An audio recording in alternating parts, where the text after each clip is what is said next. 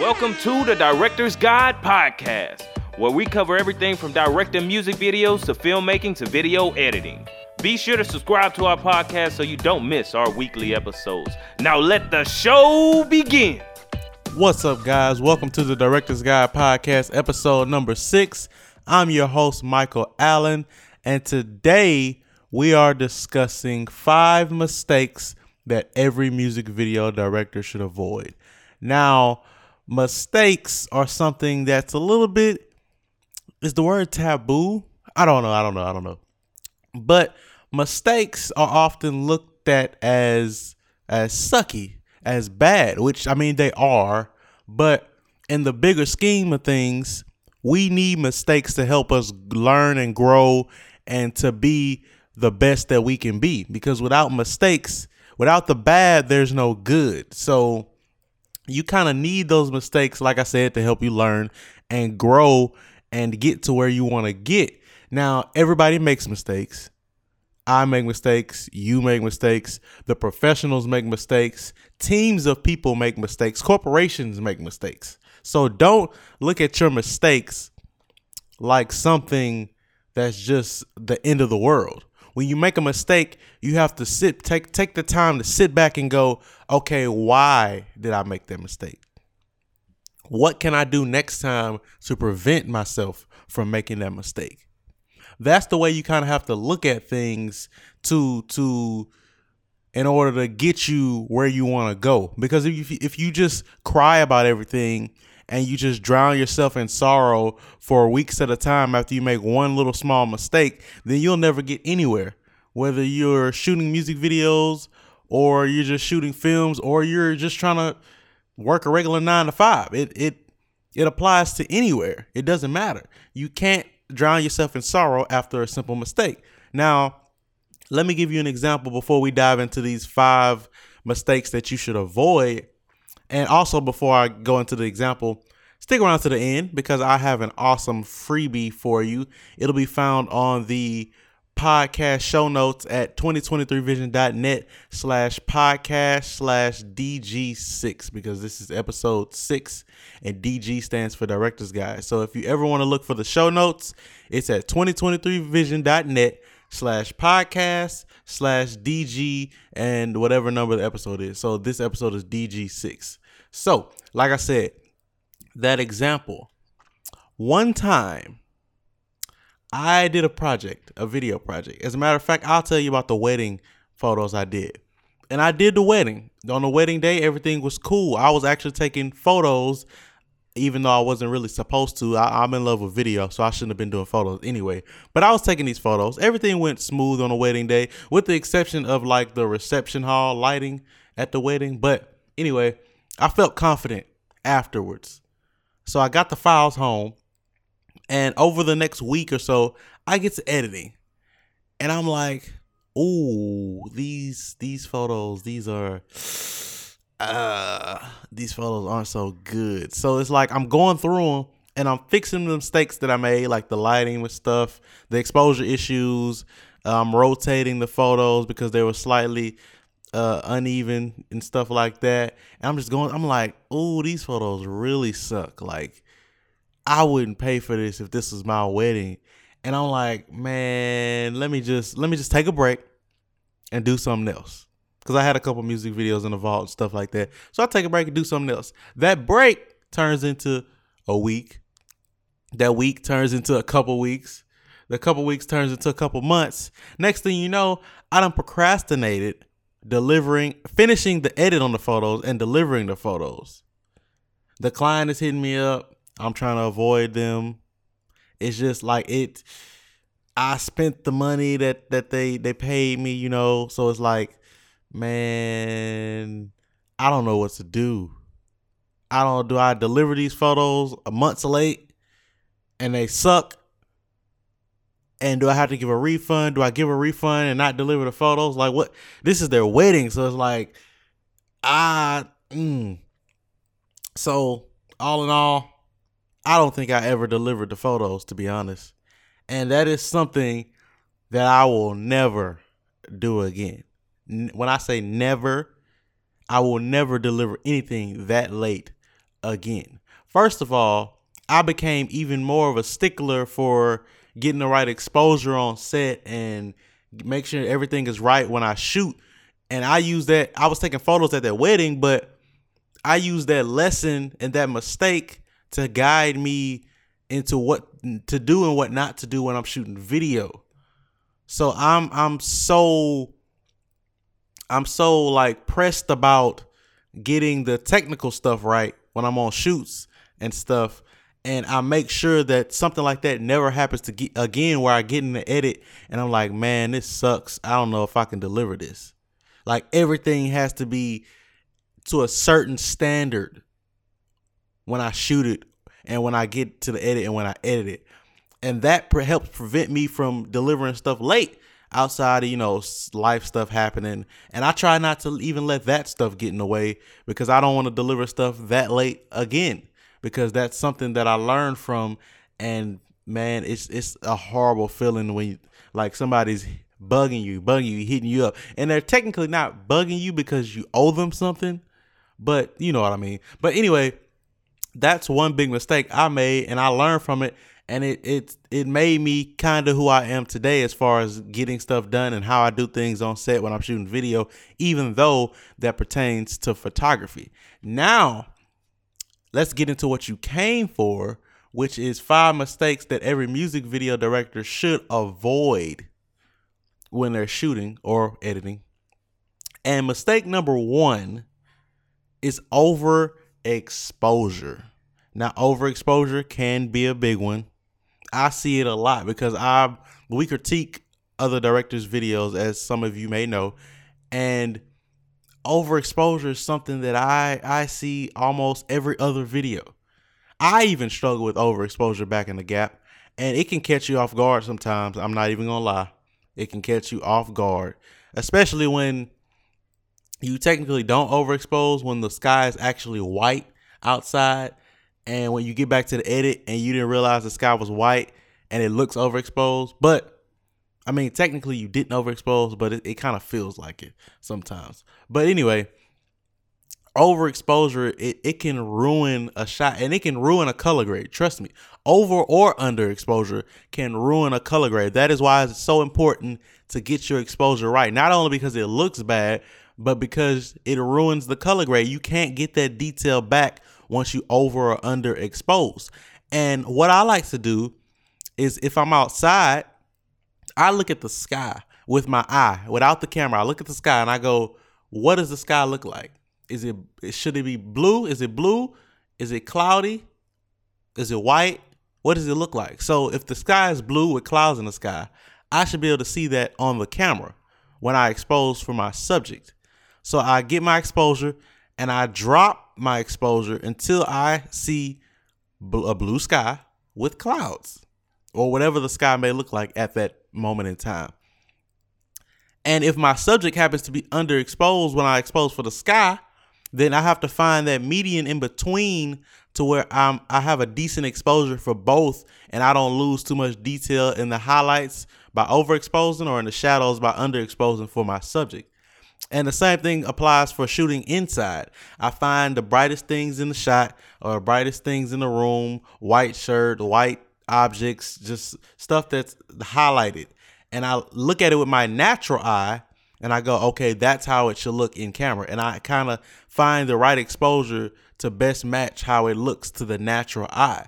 And that's the way that I try to beat over or even under exposure.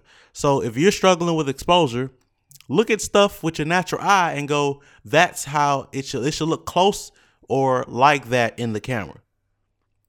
Now let's move on to mistake number 2, which is shaky footage. Now, the action camera movement, where you move the camera real fast to match the music or whatever, that's cool. That is a particular style that works. But when you got that unintentional or accidental shake in your footage where it looks amateurish, it looks like you didn't have the right stabilizer or you wasn't still with the camera, it looks real bad. And I'm pretty sure most of you have seen an example of it, or you've seen it somewhere. Shaky footage or amateur looking shaky footage. It looks bad. And the way I avoid shaky footage is by not using my hands and arms to create camera movement. I use my body. I use my abs, my legs, my hips. When I move the camera, I move with my body to avoid the shake and the jitter you get from using just your hands or your arms. And along with that, I'm creating an intentional camera movement. So I'm moving purposely to give the scene a certain mood or a certain look, so it doesn't look like I'm accidentally shaking the camera. Now, if I don't want to move the camera at all, I'm going to put the camera on a tripod or something. If you're going for a still shot, use a tripod. If you're going for a stabilized camera movement, use some type of stabilizer, gimbal, fly cam, shoulder rig, something like that, or glide cam. Or if you're doing handheld, move with your body intentionally. Move the camera with your body and not your arms. The best example I could give would be like a boxer. Like a boxer moves their upper body to dodge a punch. And right now I'm moving like a boxer. You can't even see me. But move like that with your body when you move the camera. Plant your feet. Use your hips. Move with your body. And that's pretty much how I beat shaky footage. Now, it's going to take some practice. So practice. Practice makes perfect with all of this. All 5 mistakes that you're trying to avoid with these tips that I'm giving you. The tips that I give you to avoid these mistakes, practice them, and you'll get better over time. Nothing happens overnight. So let's move on to mistake number 3, which is lack of coverage. Now, I see this a lot too.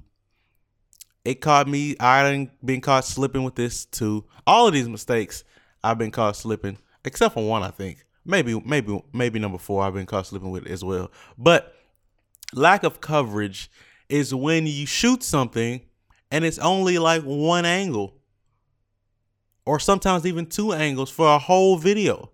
And it's just the same shots over and over. The shots you see, the first 2 shots you see in the beginning of the video, that's the same 2 shots you see for the rest of the video with some extra clips thrown in every now and then.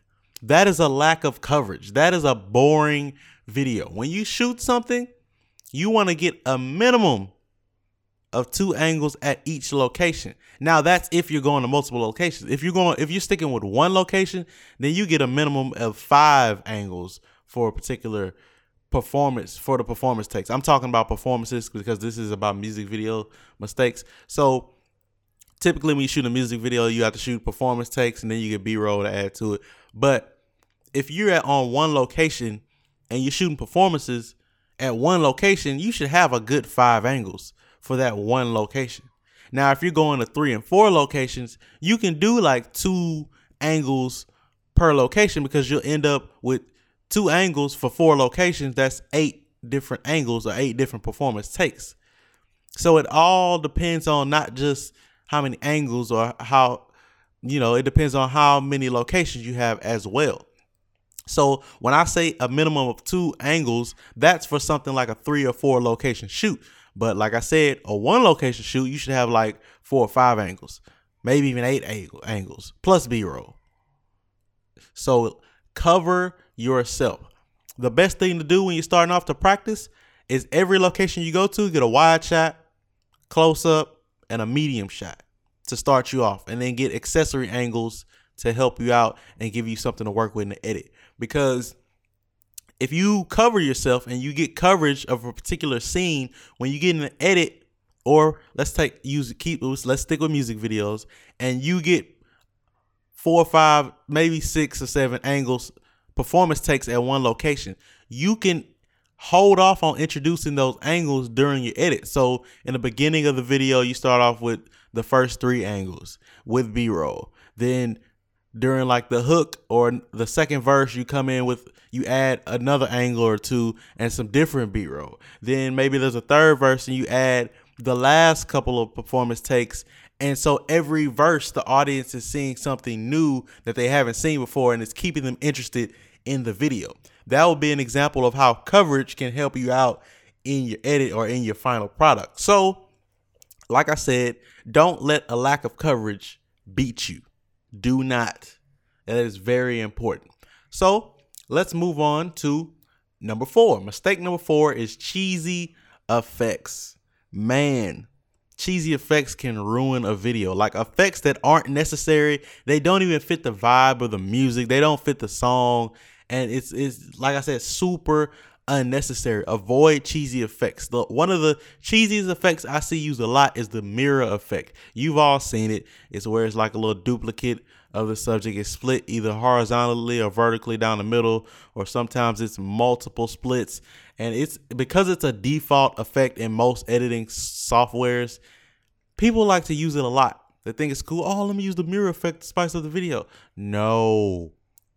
Man, that is one of the cheesiest effects ever when it's not used right. But it can be used right. I'm not even gonna lie. It can be used correctly. But all in all, avoid cheesy effects. Now, there are videos that call for a lot of effects, like the Cole Bennett style videos. If the artist asks you for a Cole Bennett style video or the song calls for that, then use effects, but try to use them in a smart manner. Try not to just overuse effects just because you feel like the video needs a little something and it's boring. No, if you look at industry videos, which is what we all should be striving to shoot, is industry standard videos. At least that's what I'm striving to shoot. I'm not even gonna lie to you. They don't rely on effects. They rely on the set construction. They rely on the background, the location, the wardrobe, the artist's performance. They rely on everything else outside of effects, and effects just add to the flavor. So when you're planning your next video, think about that. When you're shooting your next video, think about that. Think about the location, the set design, the wardrobe, the colors, and all that before you think about effects, unless the concept calls for heavy effects use. So avoid cheesy effects. Now, lastly, let's get into mistake number 5, and here's where I give you the freebie. Mistake number 5 is bad title, font, or bad text in a video. Now, this one has caught me slipping. For a while, I have tried to avoid text. I actually would do a black screen with just the words on the black screen instead of putting text over the video. That's how much I tried to avoid like creating a good title text or title font and stuff like that. I did that for a good bit of videos. Like I was looking for an example to put in my YouTube tutorial about the same topic, and it was a lot of videos with just a black screen and white text. Like it was bad. I avoided it so hard. And then when I did start doing like text over the actual video parts of a music video, it was bad. It just sucked. And it wasn't until I started to actually try and learn typography and learn a little bit of graphic design that I got better at including title text and title font to a video.